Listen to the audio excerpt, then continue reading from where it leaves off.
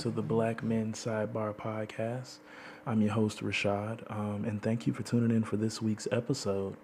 In case you want to leave any feedback to the Sidebar podcast for us to circle back through at a later date, we have a Gmail account. It's blackmensidebar@gmail.com. Once again, blackmensidebar@gmail.com is our Gmail account that we take in feedback or suggestions or just generally some props that you guys may want to give throughout the podcast. Please enjoy, and let's check out this week's episode. All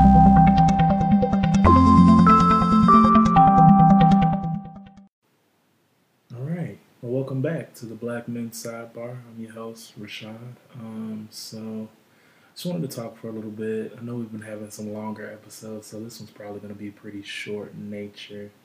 But I wanted to talk with you guys briefly about one, stuff going on in my life, and then two, just maybe a few things going on in the social circles. Like about a week since this podcast is aired, we had our inauguration, and I want to at least give my viewpoint on that for a little bit, and then two, just talk about different aspects in which trauma has affected possibly the way we view the world. But again, once again, a lot of our episodes have been really detailed, really deep. So I want this one kind of to be a little bit more soft spoken, but at the same time a little bit more brief and just giving a little bit of fresh air. And we're back. So, on a lighter note, because once again, we've been kind of dealing with some deeper subjects or just longer subjects the last few weeks. For the ones of y'all that saw the inauguration, I think the funniest thing for me, and I had to watch it a little bit while I was working, was did y'all see Lady Gaga coming out with the Hunger Games outfit? It was pretty cool, but at the same time, pretty funny. Like she had some hidden meanings in there she wasn't trying to say, on the broadcast or out loud. But for me, the best part about it was simply, hey, it felt like it was a breath of fresh air, right? It felt like it was a moment in time in which we was like, okay, we kind of got past the last 4 years, whether you voted for the guy, number 45, or you didn't. It's just like one of those moments where you could be like, yo, okay, cool, next chapter. I think as a black male, as well as a citizen, I think the last 4 years is just rough. I mean, I think folks who voted for our president, Mr. Trump, probably was just like, I don't really know if that's all I was looking for. You have times where I can follow you, you got times where I can't. I think the folks who didn't were just like, yo, we just rolling with it just like we would have if our person won. But I think as a whole, by the time we got to the end of it, everybody was like, I'm just glad to have a change of pace. And I think, too, I really appreciated Uncle Joe, our current president's view on, hey, everybody might be a little bit upset. I'm not just the Democratic president, but I'm also the Republican president. The proof's in the pudding, but I think as a whole, at least from my perspective, and probably quite a few black men as well, it just was like, okay, cool. Well, if we got anxiety around the politicians or the current government status, we get a little breather. But at the same time, it's like, at least we know that the person in the seat is claiming to want to be a representative of the people. Also, I really was digging J-Lo's 2 cent when she switched up the anthem and went in the Latino and the Spanish. I was like, wait a minute, that was a good little move right there. I think I appreciate the season we're in where everyone's like, yo, we want to represent our culture more in the forefront than behind the scenes, especially when it comes to the minority side of things, right? I saw the other day that even during COVID, which is kind of funny to me, there is a Afro-centric concert that's coming to the Atlanta area, which most of you guys know I'm living in, where it's all like black-owned businesses and music and from different countries. And it really made me miss the days before COVID where it was like, yo, you can go to a concert and kind of just take a breath and not really worry about work or school. Now, do I think I'm going to go to it? Nah, bro. I don't see that right now this season. I think I'm good when it comes to any form of a COVID scare. I'm just like, hey, man, let's let this vaccine, if it's going to do its work, or let's let these numbers go down and then maybe. But I think as a whole, and this kind of leads us into one of our topics for tonight or today, is just, hey, I think trauma is shown to have more of an effect on people's worldview than we realized on a regular, right, before COVID. I think when I look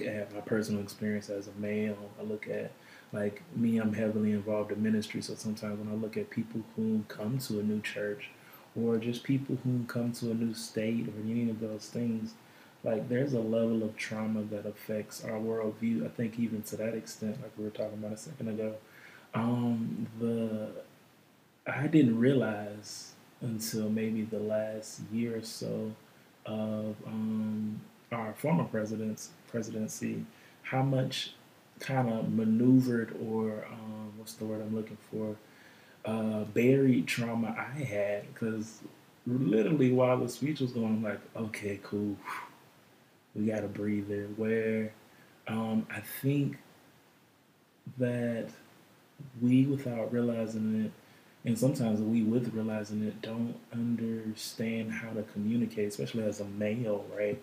How we feel because of, for some of us, the time frames when we were younger, to express yourself, right? To show your feelings, to process through them instead of, get through it, was kind of looked down upon, right? I know growing up, there was plenty of slurs, and maybe they didn't seem as derogatory at the time, but slurs that were used for a guy that if you got hit on the football field and you didn't just bounce up, where it was derogatory, right? Or it was like, yo, man, you got some sugar in your tank, like what's going on? Where I think now everyone is realizing how much words have power, as well as trauma affects our language, right? We don't realize how quickly, how someone else feels about something we're doing or saying until they express it. But the thing is if you have a generation or a group of people whom have not really been taught even how to process or express those emotions, sometimes it just comes out all at once. It's like you just had that ticking time bomb, and now you're expressing everything, but not really getting out words that people understand. And it's just made me in my personal walk a little bit more grace filled when just listening to people. I feel like everybody has a story, and most people just want to be heard. But if we're both trying to get out our story at the same time, how is it that we actually learn and grow and meet people where they're at? Like y'all have heard me say that a lot of times. I always want to meet people where they're at. Well, I know for me, sometimes I just have to slow down and listen, right? I have a tendency to, my wife, y'all have heard her name come up a few times, so she won't beat me up too bad for saying it. My wife will tell me, or even if we have company, she'll like tap me on the knee and be like, hey, bro, just slow down, right? I have this tendency, and maybe it's because on a personal level, I have like a narcolepsy, so a thought or anything sometimes will just slip away. Now, I'm not gonna drive off and swerve in no roads, but sometimes I'm like, yo, I'll have a thought during the middle of a conversation, and then I'll just jump in the conversation and say it. And I've noticed just with us making new friends or making deep relationships that when we do that, it kind of causes people to shut down. It causes people to kind of turn off, right? And I think for me personally, it's become, hey, did I ever learn growing up how to just have open dialogue in a healthy manner, right? Or is it some level of trauma in which I haven't learned to just like take a breath and listen, process a little bit, make sure the other person feels, understood or heard, and then go forward in the conversation and give my point of view. Almost as if, like my pastor said it this week, he was like, we as believers are trying to win people, not the argument. I know for our ladies, sometimes it's like, yo, everyone else is going to jump over us in the convo. So I got to get my point out, or my point won't be heard. But some of our us fellas, it's like, yo, I need to get my point out as, quickly or blunt as possible so that I don't look weak, but you ain't going to play me. But I think for me, it's become, hey, what is it that causes people or me myself to draw back instead of push forward, but push forward enough to really make sure, hey, I'm listening before I just throw something out there. And I think personally, I think it might be a little bit of trauma, right?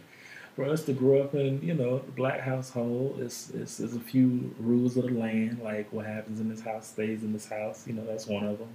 But the other, it is, hey, you a child, stay in a child's place. And I think, unfortunately, without realizing it, sometimes we're doing that so long that as you grow into an adult, you really don't know how to see yourself anywhere else other than a child, right? And then it becomes harder as you become an adult. And some of the advice you may get from parents or older siblings or any of that may not really work for your lifestyle or where you're at. So you try to get your point out, but at the same time, you're like, you want to be respectful.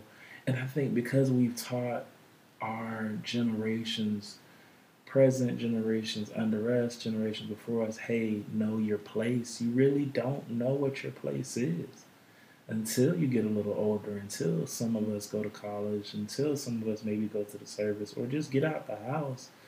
But at the same time, did we learn it in a healthy manner, right? Do people generally find us loving, caring, and, folks that we can hold a good conversation with?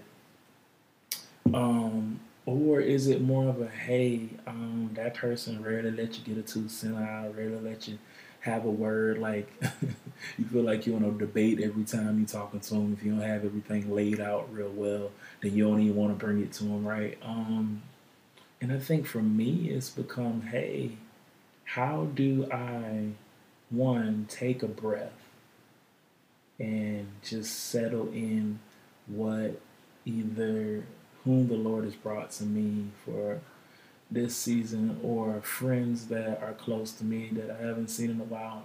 How do I make my presence a place of comfort as well as a place of opportunity to just be heard?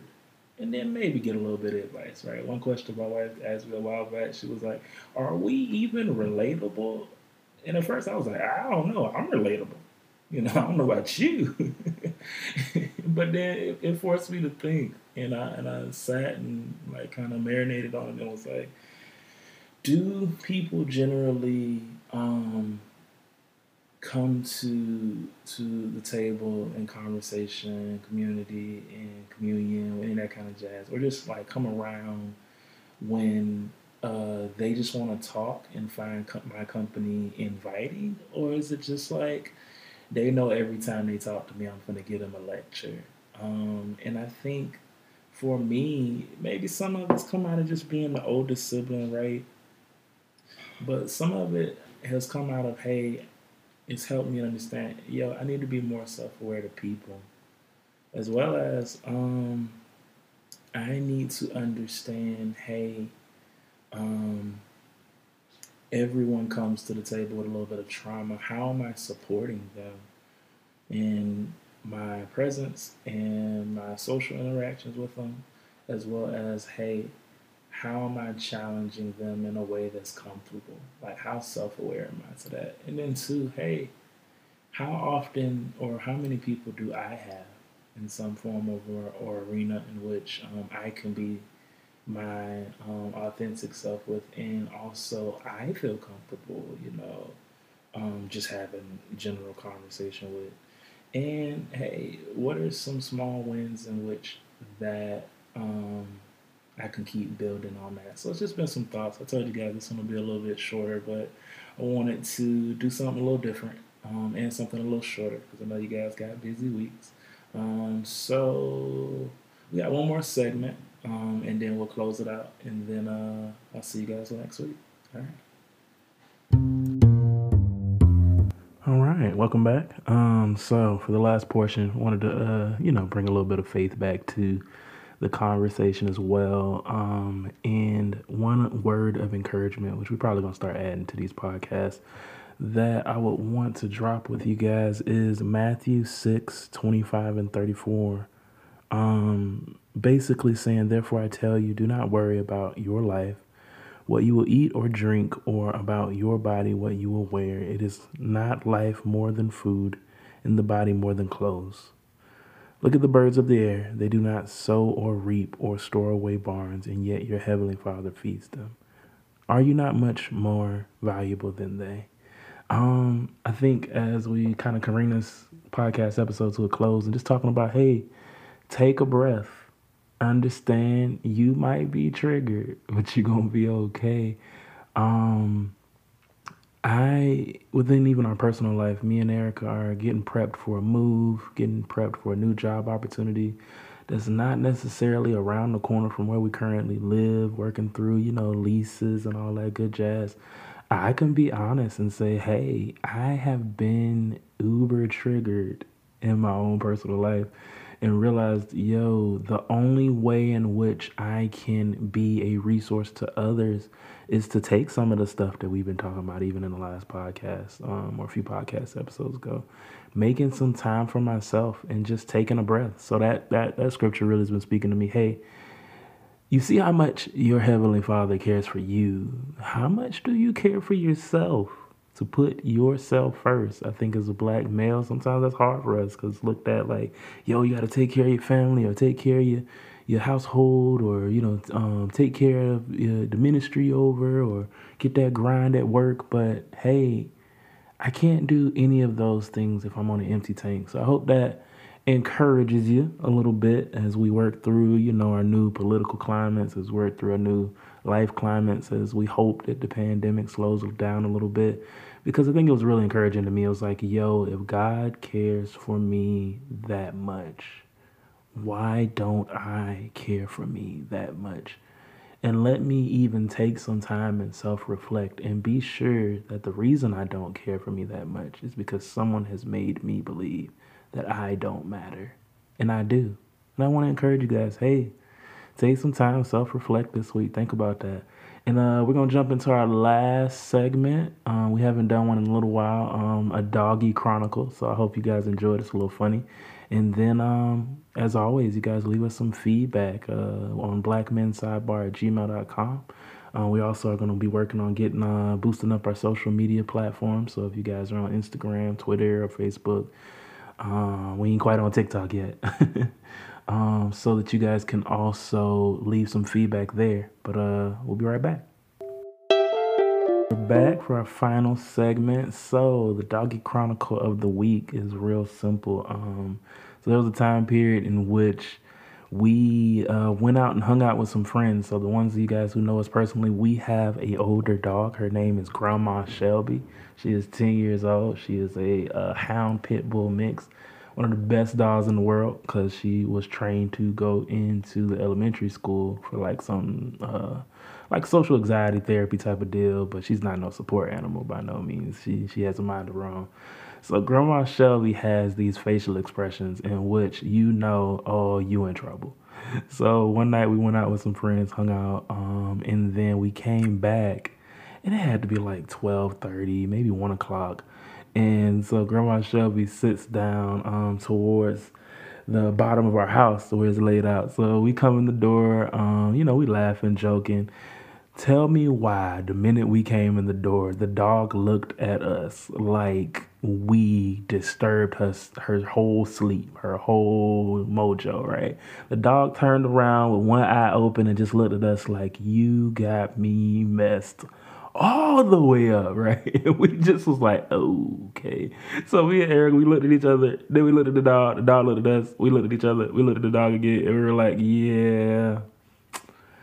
So Grandma Shelby has a bedtime, y'all. And so we were like, yeah, we sorry, homie. She looked at us like we was a bad roommate. And we realized that day, yeah, so we come in late. We got to come in through the garage door or something because Grandma Shelby is not with the foolery in her house. But it made the whole house feel like it had more of a personality because we were like, yo, there was this whole 5 minute segment where we're all just looking at each other like, my bad. So you guys get a little snippet into what kind of roommates we are, but at the same time, get a little bit more of an idea of what our dog's like. So you guys know, as always, if you want to submit any feedback for Black Men Sidebar, you can leave it at the blackmensidebar@gmail.com. There should be some more social media platforms and feedback loops in which you can leave additional feedback. And thank you for tuning in. See you guys soon.